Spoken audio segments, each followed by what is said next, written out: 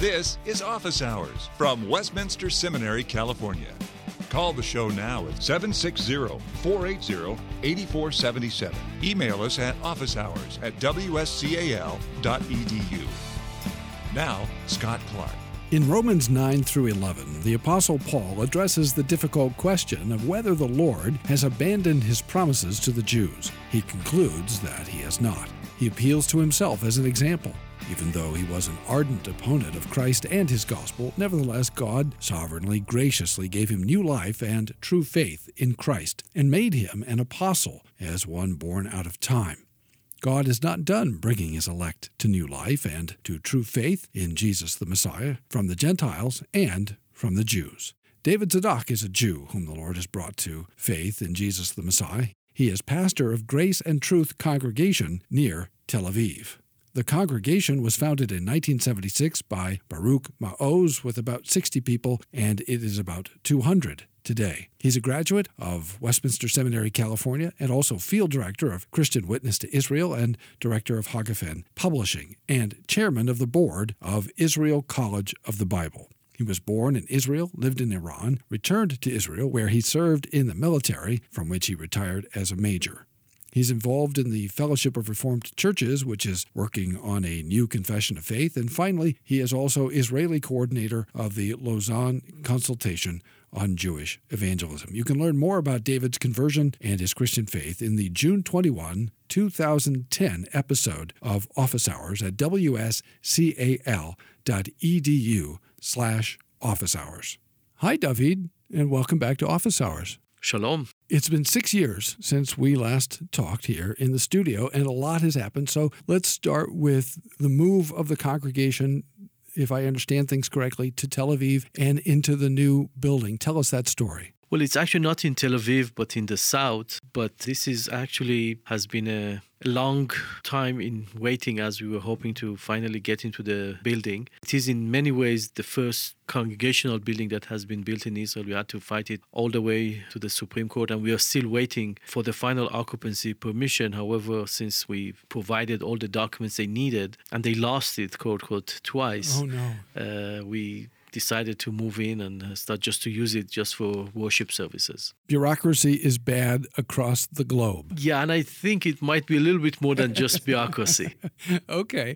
Yeah, and we won't say anything that might create future problems for you. But Yes. So you're in the building but waiting for some yet final approvals. Tell us the story of getting the building built and having to appeal, as you say, all the way to the Supreme Court. Tell us that story. How did it happen? Well, as the congregation was growing, we were meeting in a place that was meant for about 60 people, and at the time we were about almost 340 people in the congregation. So that's when the idea of purchasing a place of our own came up. We finally, after going to the municipality asking for the building permission, they said, well, in the Israeli laws, there are laws pertaining to where and how you can build a synagogue and a mosque, but not a church, because there has not been a church ever since Israel has become a state in 1948 and even probably before that. And once we got the permission, we start building, and that's when the religious and the anti-mission organizations sued us, and we had to go all the way to the Supreme Court, which by God's grace we not only won, but that has also provided precedent for other congregations. It's interesting that you can build a mosque, but that it was so difficult to build a church.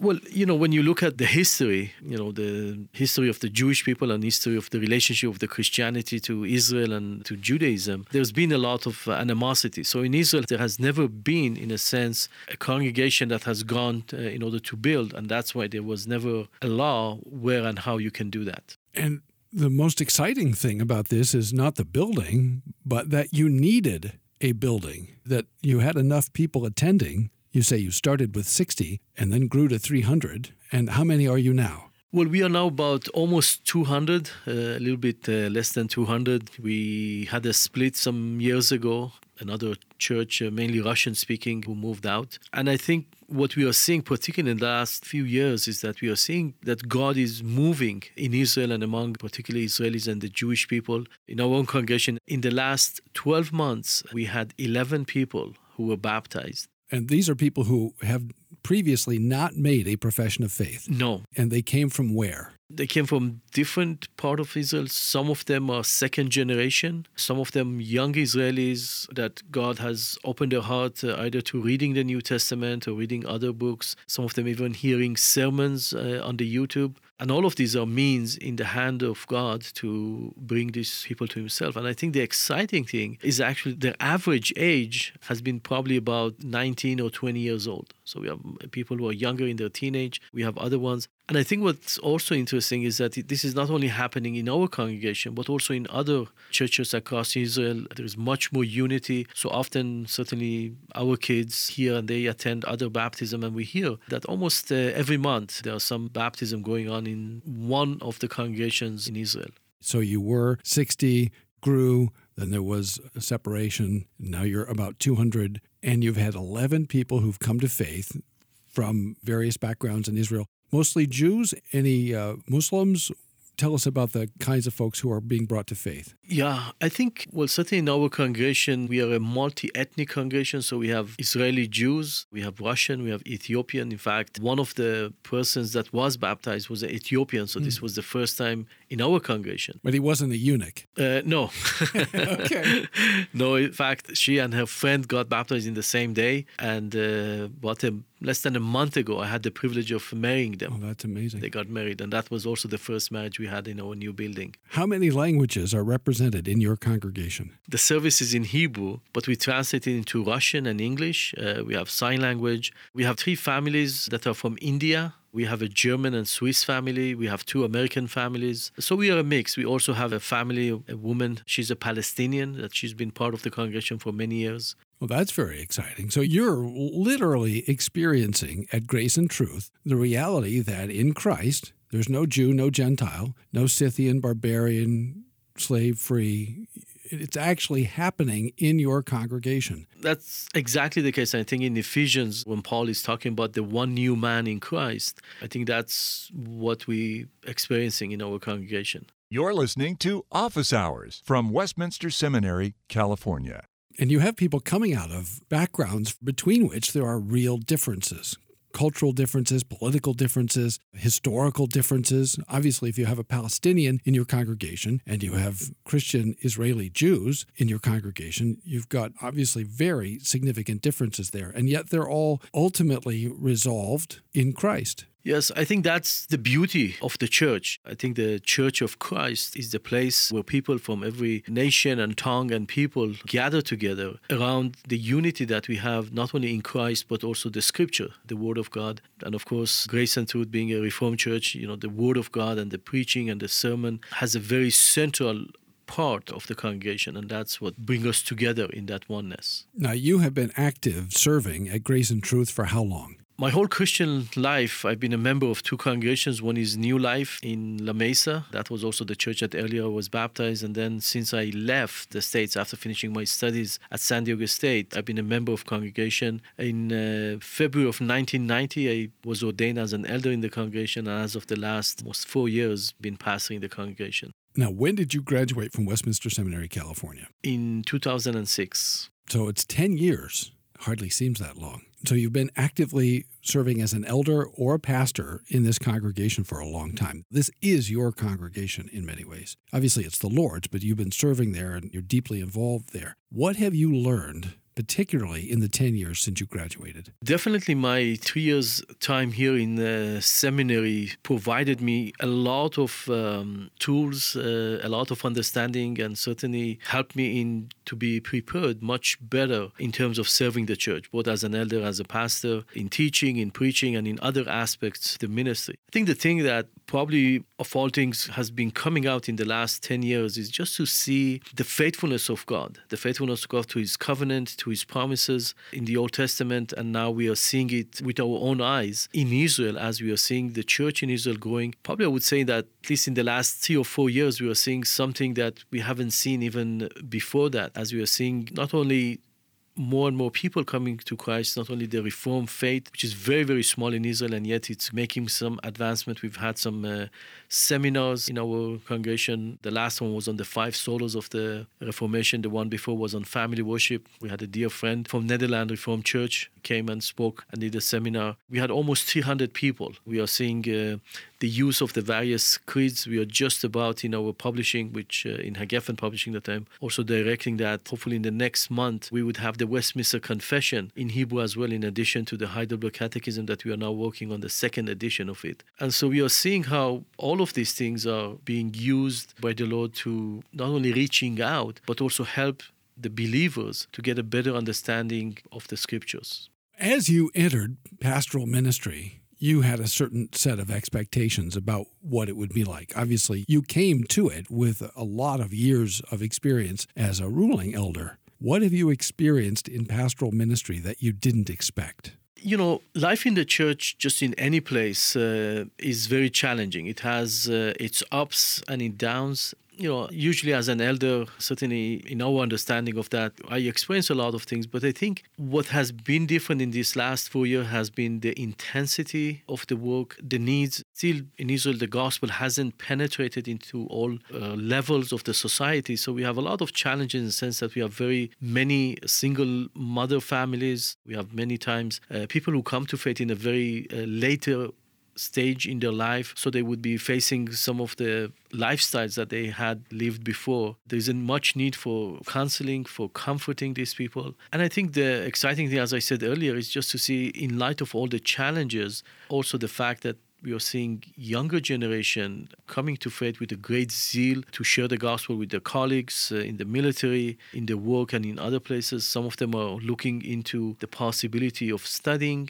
in advancing in their understanding of the scriptures so that they can be better equipped in teaching and also in their own understanding of the scriptures. Why do you think young people or younger people are responding the way they are to the message? I think probably it's a few reasons. Obviously, the first reason is just the timing of God and His sovereignty as He's bringing the Jewish people back to Himself as promised in Romans 9, 10, 11. But I think the other part of it is that we are seeing a lot of these young people who are coming to faith are second generation. They are people who grew up in Christian home. Our daughter, Marianne, before she was converted and baptized, one of the things she said, I don't remember a day in my life that I didn't know that God exists and that Jesus is the Lord. But now it has become a reality for me. And that's what she and Hadass were baptized. And I think that's somewhat portrays the same picture in other young people that are coming to faith. The other thing I think is the churches in Israel are more active in terms of bringing the gospel. We are seeing a lot more very cleverly done YouTube and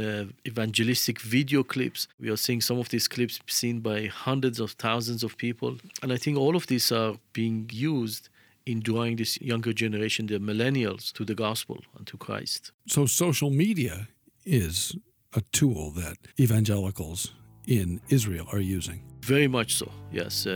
Particularly the organization that's called One for Israel. They're doing an amazing job in bringing testimonies, dealing with some of the issues that the rabbinical Judaism is often bringing up against Christianity. And we are seeing a lot of people that are being impacted by that. In fact, one of the persons that was baptized in our church, her first contact with the gospel was through one of those YouTubes. For us as Christians, especially those who actually believe the Reformers got it right, it was nothing short of the recovery of the gospel out of the darkness of the Middle Ages. Mike Horton for Westminster Seminary, California. There's nothing more important than getting the gospel right and getting the gospel out.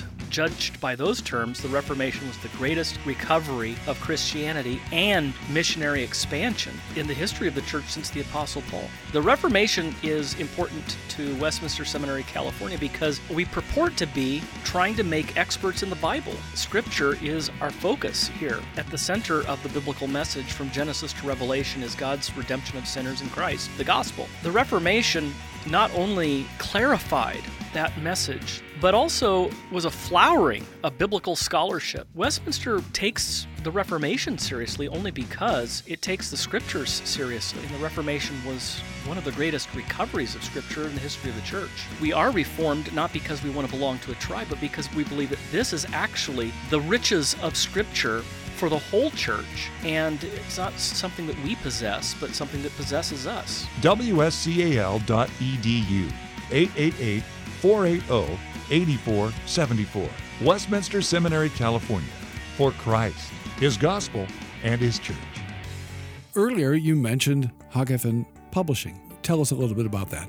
Well, HaGeffen Publishing actually, which is part of Christian Witness to Israel, is started by Robert May McCheyne, famous Scottish minister. And I think we've been following that great legacy in providing books, reform books that are helping both in the cause of evangelism and discipleship. Our goal in HaGeffen has always been to support the churches in Israel in their God-given task of evangelism and discipleship. And we do that mainly through our publishing. I think in the last 10 years, we published at least 120, 130 books in different areas, both evangelism and theology and discipleship, and also in children and parenting. In the last 2-3 years, we've done some books in other languages. We've done an evangelistic booklet in Turkish in light of everything that is going there, to one of the actually Westminster graduate, Fikr, that is in Turkey. He translated the booklet for us. We printed it. We sent a few hundred copies of that there. We've done some books in Ukraine that we've sent, and also in the Amharic language, particularly Shepherding a Child's Heart. And probably the project that it's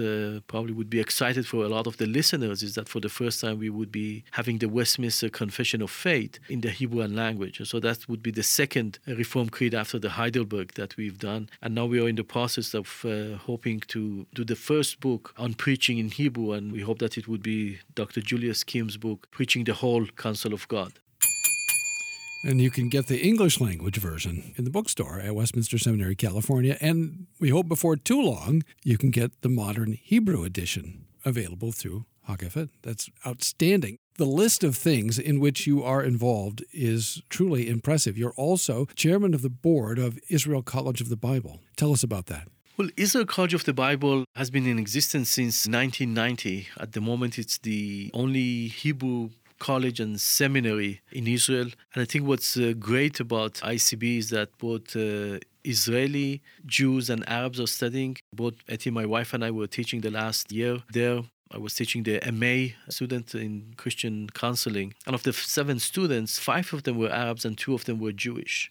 And I think that's a place that we are able to teach. We're seeing students that are very eager to study the scriptures and to be more effective in whatever ministries they are, whether among the Arab congregations or Jewish congregations in different parts of Israel.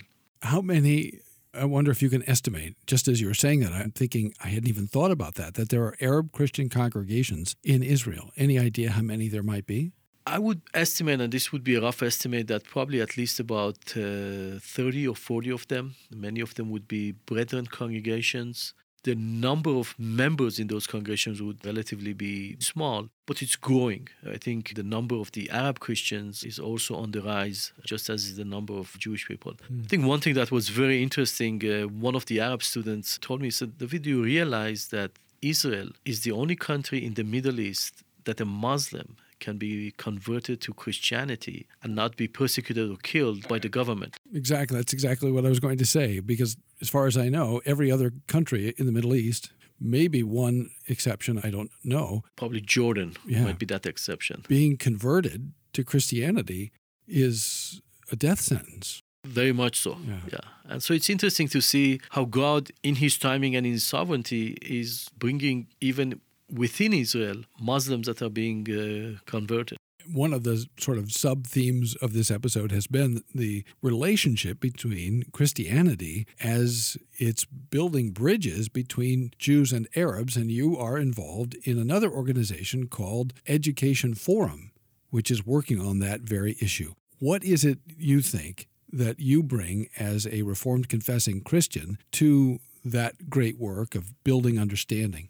Yeah, even though the Israel Education Forum is not continuing in that in the way we started, but nevertheless, I am very much involved in the relationship between the Jews and Arabs and Palestinians.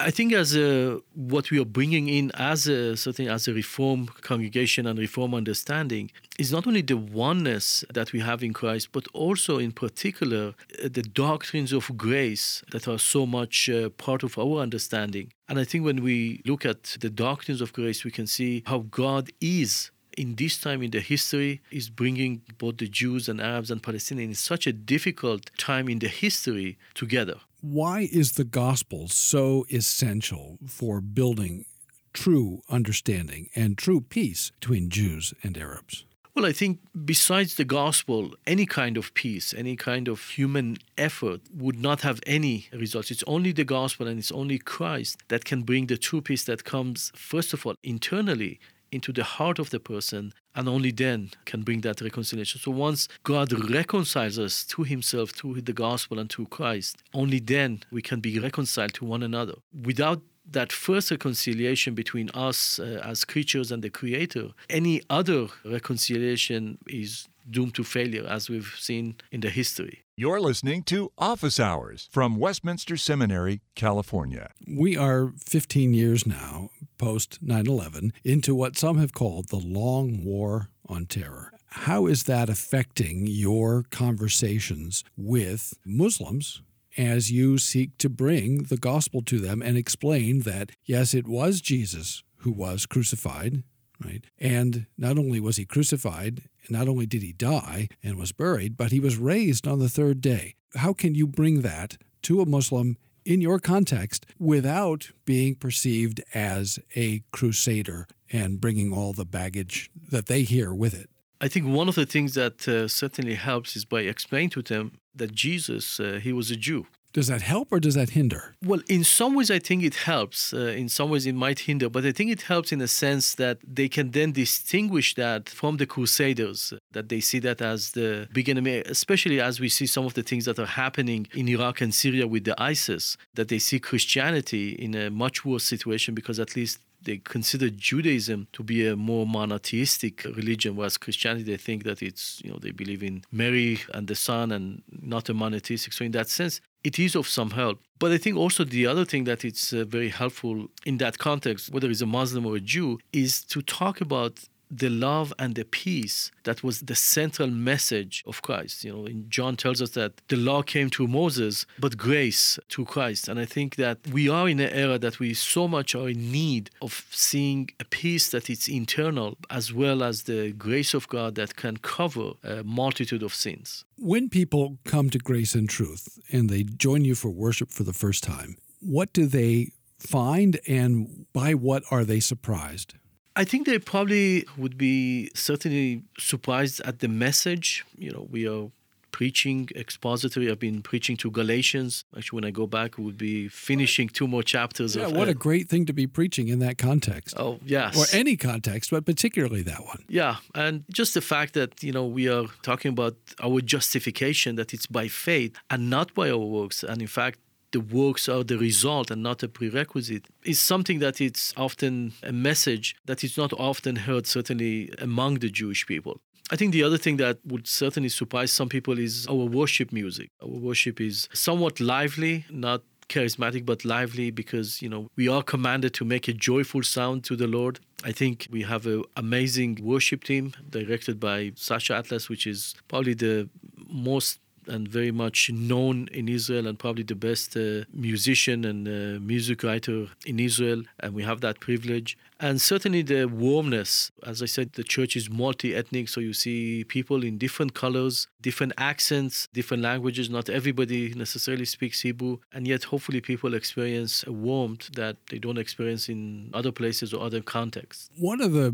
perhaps most difficult groups to try to reach in your context might be Rabbinic Judaism. What are some of the challenges, and are there any strategies to try to communicate Christianity in a winsome way to those groups? Well, they are indeed the most challenging to reach out. But again, in the last few years, we are seeing some very small breakthrough happening even among them. I had the privilege of talking and meeting even with 1 or 2 of them and even giving them a New Testament. One of the things that we are seeing that strategically is working well is, because it's very difficult to have direct contact or personal contact with them, is again the media. We know that many of them are accessing the New Testament to various websites in the Hebrew language. We know that some of them are reading the Old Testament in the modern Hebrew that we have translated in Hagefen Publishing, and that is being used as well by many of them.